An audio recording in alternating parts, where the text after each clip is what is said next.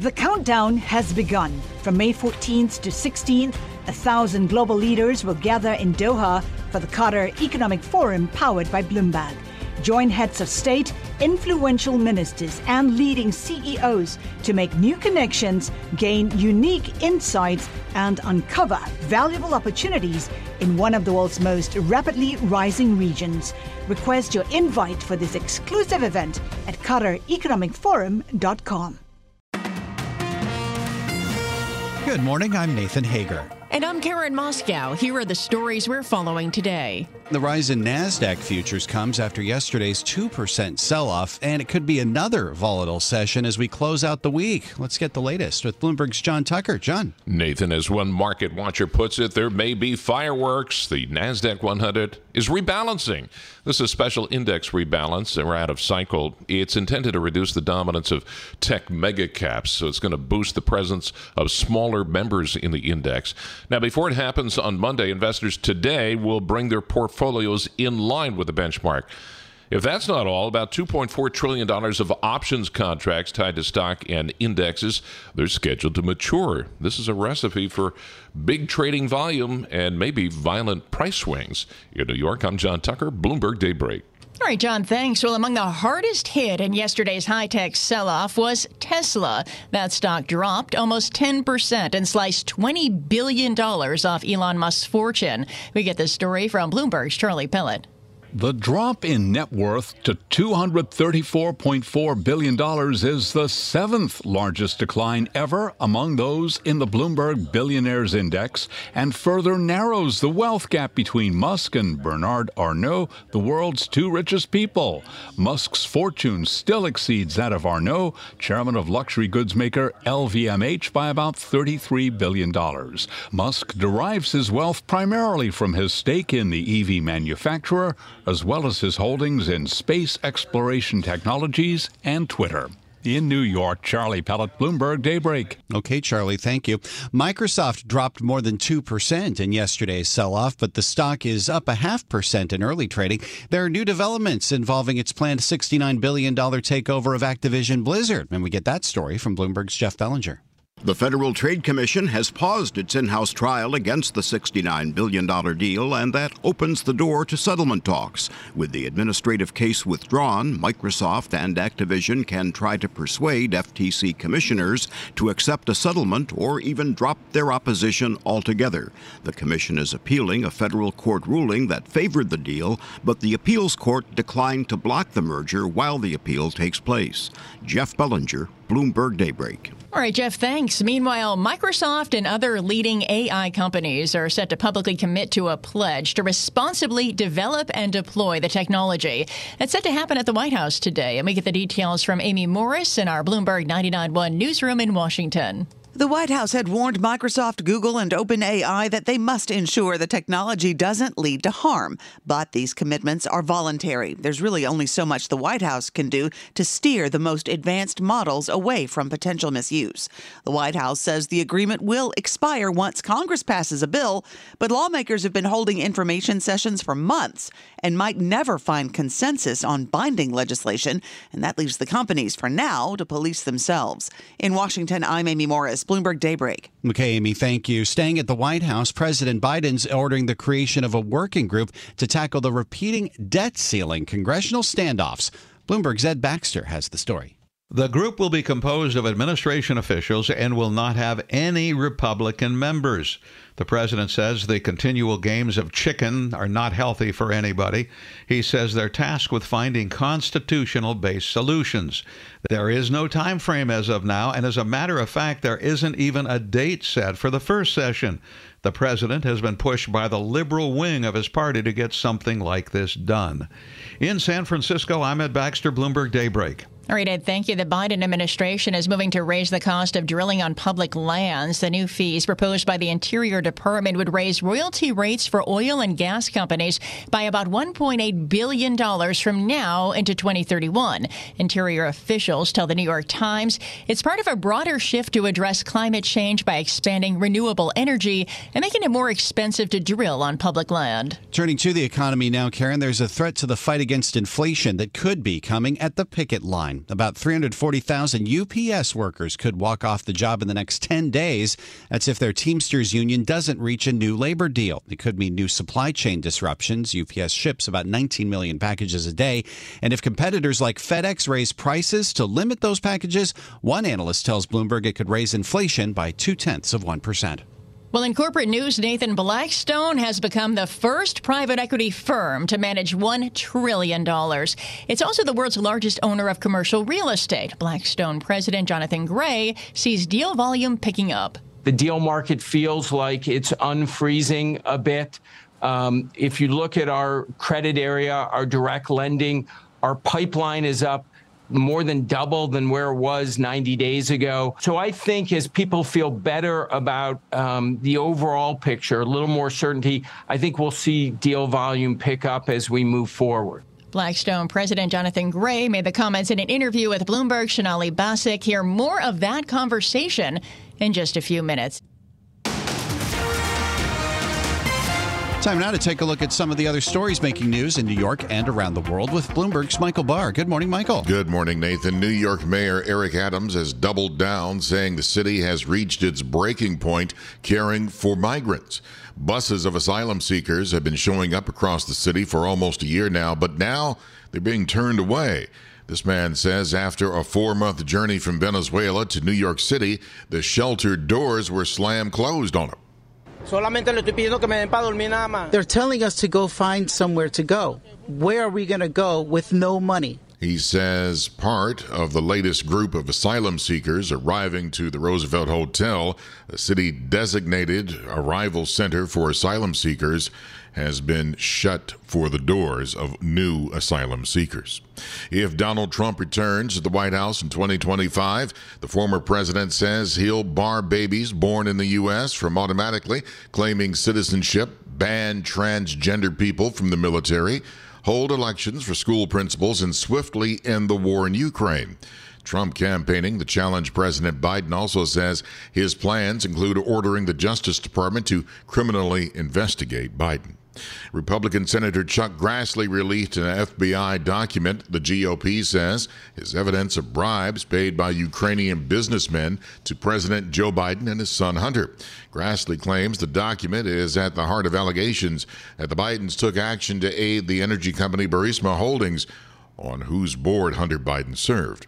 The White House reiterated their criticism of Alabama Republican Senator Tommy Tuberville holding up military promotions. More than 250 nominations are currently being blocked by Tuberville, who says he's protesting the Pentagon policy that covers service members' travel costs if they are seeking abortions in states where it is currently restricted. White House Deputy Press Secretary Olivia Dalton. You've seen the consequences already to our military without a Marine commandant for the first time in 100 years. The ripple effects to hundreds of military families across the system already. In her campaign for the White House, former United Nations ambassador and Governor Nikki Haley rallied voters in her home state of South Carolina, adding her voice to the red-hot debate over military spending and policies. We will build a strong military. We will modernize our military. It won't just be land, air, and sea. It'll be land, air, sea, cyber, artificial intelligence, and space. Haley spoke in Greenville. Global news 24 hours a day, powered by more than 2,700 journalists and analysts over 120 countries. I'm Michael Barr. This is Bloomberg, Nathan. Thanks, Michael. Time now for the Bloomberg Sports Update with John Stashower. Thanks, Nathan. Obviously, just a brutal road trip for the Yankees coming back from the All-Star break, going 1-5. The good news, they're back home and playing Kansas City, who's 28-70. And the Yanks this weekend will be rooting for the Mets, who play in Boston. The Yanks can't think about trying to win a wild card spot until they at least get back ahead of the Red Sox. They're a game behind. First place in the AL East, now belonging to the Orioles. They won 4-3, starting a 4-game series at thumping Tampa Bay. The Rays began the season 13-0. They were 20-3, but they're 3-12 in July and now in second place behind Baltimore. The Mets, before heading to Boston, lost at Citi Field to the White Sox 6-2. Jose Quintana made his Mets debut, took the loss. A Pete Alonso error led to a 4-run sixth inning for Chicago. They started the second round of the Open Championship at Royal Liverpool with an unlikely three-way lead. The Brit Tommy Fleetwood has been a top 5 finisher in 6 majors. He's never won one, joined by Emiliano Grillo of Argentina and a 6'8" amateur Cristo Lambrecht. Already today, the American Brian Harman birdieing 3 of the first 4 holes, and he now has the lead. Opening day of Jets training camp. They start with high hopes due to the new QB, Aaron Rodgers. We want to be a part of a place that has high expectations, and there's a lot of positivity around here, which I think is a good thing. But, we got to temper expectations early on at camp and focus on the little things to get there. It's a long season. It's a journey. There's going to be ups and downs. There's going to be peaks and valleys. Citing his experience and intellect, Jets coach Rob Saleh said yesterday that having Rodgers is like having another assistant coach. John Stashauer, Bloomberg Sports. The countdown has begun. From May 14th to 16th, 1,000 global leaders will gather in Doha for the Qatar Economic Forum powered by Bloomberg. Join heads of state, influential ministers, and leading CEOs to make new connections, gain unique insights, and uncover valuable opportunities in one of the world's most rapidly rising regions. Request your invite for this exclusive event at QatarEconomicForum.com. From coast to coast, from New York to San Francisco, Boston to Washington, D.C., nationwide on SiriusXM, the Bloomberg Business app, and Bloomberg.com. This is Bloomberg Daybreak. Good morning. I'm Nathan Hager. Alternative assets are coming of age. That's what we're hearing from the president and chief operating officer of Blackstone Group, Jonathan Gray. He sat down with our Shanali Bassick to discuss the firm reaching $1 trillion in assets under management. They also talked about the outlook for deal making and the economy. Let's go to part of that conversation. Blackstone started by Pete Peterson and Steve Schwarzman in 1985 with $400,000 and a dream. And today, crossing $1 trillion, that's a pretty remarkable achievement. It's a real credit to our people. It's a credit to the performance we've delivered to customers. Nothing matters more than that. And it's also reflects the real spirit of innovation of this firm. We're constantly looking for new ways to serve our customers. What excites us is that investors are increasingly seeing alternatives as a core portion of their portfolio. Alternatives are really coming of age. And as a result, we're seeing insurance companies, individual investors, pension funds who've been at it for some time increase their allocations, and that gives our business a lot of runway as we look forward. Are the financing markets becoming open enough for you to do something big? At what time will we see Blackstone doing multi-billion-dollar deals, perhaps deals along with partners again at that scale? Well, we've done a few large deals this year. We announced at the end of last year Emerson's climate technology business for $14 billion. We privatized Cvent, an online event management business, a multi-billion-dollar transaction. We're looking at a number of things of scale. Obviously, the financing markets make it a little bit trickier, and you've got to be creative in trying to pull transactions together. So this takes some time. But the good news is we've got $200 billion of dry powder, and that dry powder allows us to move when opportunities arise. I think we'll see more of those opportunities over the next year. It's hard to put our finger on it exactly when it'll happen, but I just feel across our platform there'll be some interesting things, and scale is a real advantage for us. Let's talk about the macro environment for a second, John. Is some of that uncertainty clearing, particularly as it comes to inflation? Yeah, I think the good news on inflation is it's trending down. The Fed is really winning this war. They're not ready to declare victory. But what we see in our portfolio companies is input costs really coming down now to less than 2%. We see wages, which were running higher than 7% mid last year, to growing at less than 5%. forward indicators in hiring and vacancies are also positive. So the labor market is starting to soften. It's still pretty strong, but I think that's going to be helpful as the Fed looks forward. Now, what do I think happens? I think they're going to raise rates, it sounds like, one more time, and then they're going to hold them here for a longer period of time to try to slow the economy, and we expect they'll be successful in doing that. We don't think this is 08, 09 in terms of a slowdown, but you do have to anticipate some slowing of economic activity, some increase in unemployment. But we have, at this point, gone through an inflation shock. We've gone through an interest rate shock. And now we've got a bit of an economic slowdown, but we're getting through this. And I think that's one of the reasons why we see some enthusiasm in the market. There are still a lot of concerns, and you see it in the write-downs already for certain companies when it comes to commercial real estate. I know that your portfolio, you've leaned out of office for a while now. How do you feel about the direction of travel for the property industry moving forward? What are the pitfalls that some investors might be falling into here?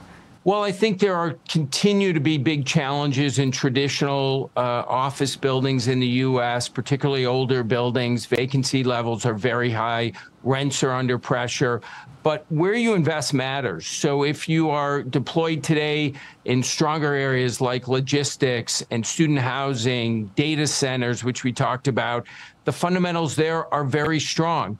And geographically, obviously, some cities are under significant pressure. Let's use San Francisco as an example. And yet we see a lot of strength in Texas and Florida. And so where you invest, that is key. I think our team in real estate has done a terrific job. And then looking forward, the positives are rates are coming down, or at least are no longer going up at the short end like they were, and the long end seems to have stabilized, and that is helpful for commercial real estate values. Also, new supply is coming down, which is another positive when you think about commercial real estate. So both of those things give us some confidence as we look over the intermediate term. This is Bloomberg Daybreak Today, your morning brief on the stories making news from Wall Street to Washington and beyond. Look for us on your podcast feed at 6 a.m. Eastern each morning on Apple, Spotify, and anywhere else you get your podcasts. You can also listen live each morning starting at 5 a.m. Wall Street time on Bloomberg 1130 in New York, Bloomberg 99.1 in Washington, Bloomberg 106.1 in Boston, and Bloomberg 960 in San Francisco.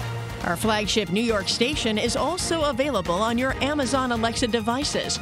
Just say, Alexa, play Bloomberg 1130. Plus, listen coast to coast on the Bloomberg Business app, Sirius XM Channel 119, the iHeartRadio app, and on Bloomberg.com. I'm Nathan Hager. And I'm Karen Moscow. Join us again tomorrow morning for all the news you need to start your day right here on Bloomberg Daybreak.